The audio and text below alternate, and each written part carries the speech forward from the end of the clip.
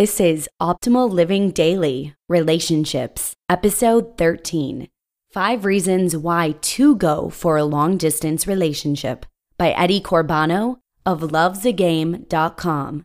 And I'm Joss Marie, your narrator for all things relationships. If you're new here, this is where I read to you from amazing relationship blogs every single weekday.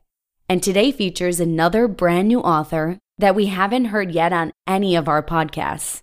His name is Eddie Corbano, and he's the creator of lovesagame.com, which helps people to use a breakup as a catalyst to find your best self and attract authentic love. If you're going through a tough breakup right now, check out his quiz about how long it takes to heal. The link is lovesagame.com/healing. That link is in the episode's description and in the notes at oldpodcast.com. That's oldpodcast.com. Now, let's hear our first post ever from Eddie as we optimize your life. 5 Reasons Why to Go for a Long-Distance Relationship by Eddie Corbano of lovesagame.com. We have all been in this situation. You meet someone very special, you fall in love, everything is perfect. Suddenly, it turns out that this very special someone has to go far, far away for college, a better job, an expedition, you name it. You then have 2 choices, breaking up or to go for a long-distance relationship. I have been receiving many emails since posting my article about how to make a long-distance relationship work.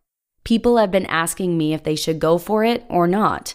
They want to know if it will turn out well, for how long is it okay, and so on. I try to answer every email as detailed as possible, but in the majority of cases, my response is usually, yes, I would always go for it.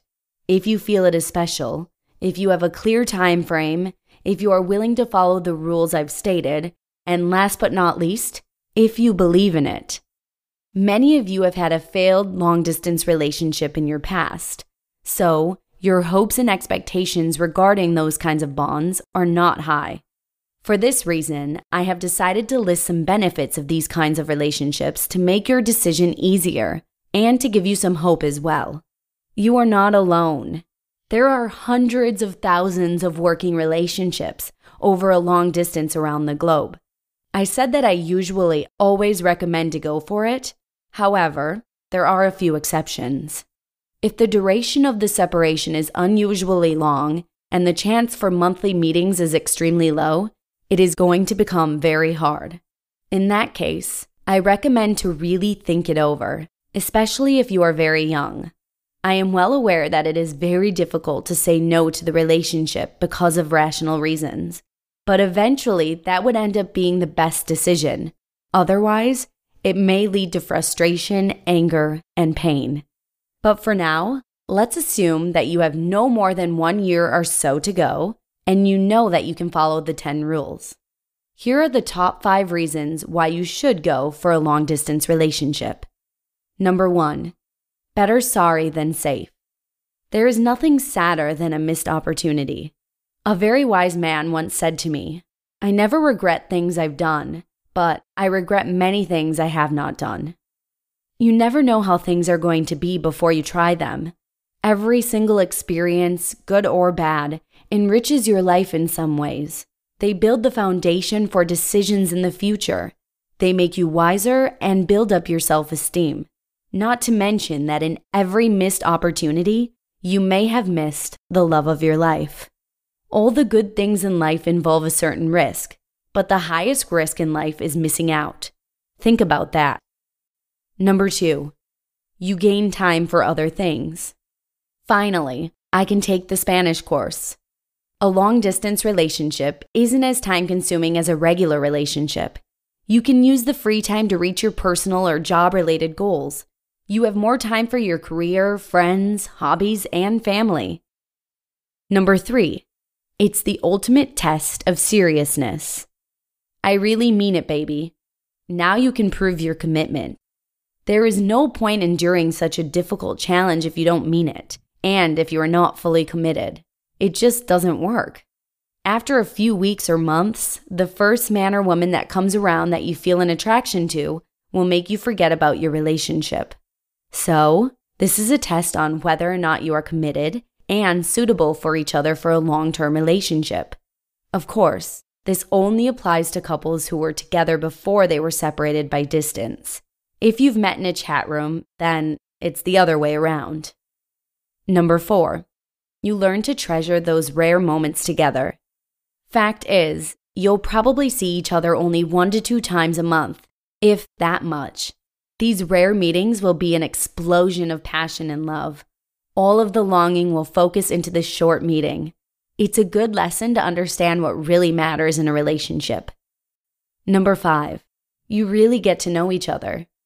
It is much easier and actually much more natural to get to know somebody through email. All of the outside stuff is left out. It is easier to open up, and you can learn about the inner world of your partner. No pretending, no beautifying. This also makes the meetings more intense. There you have it. Some thoughts as to why you should take a chance and go for it. I hope that I gave you some insights which will help you make the decision. Don't take it too easy. A relationship with miles between you is very hard, but it could give you so much in the end. You just listened to the post titled, 5 Reasons Why to Go for a Long Distance Relationship by Eddie Corbano of lovesagame.com.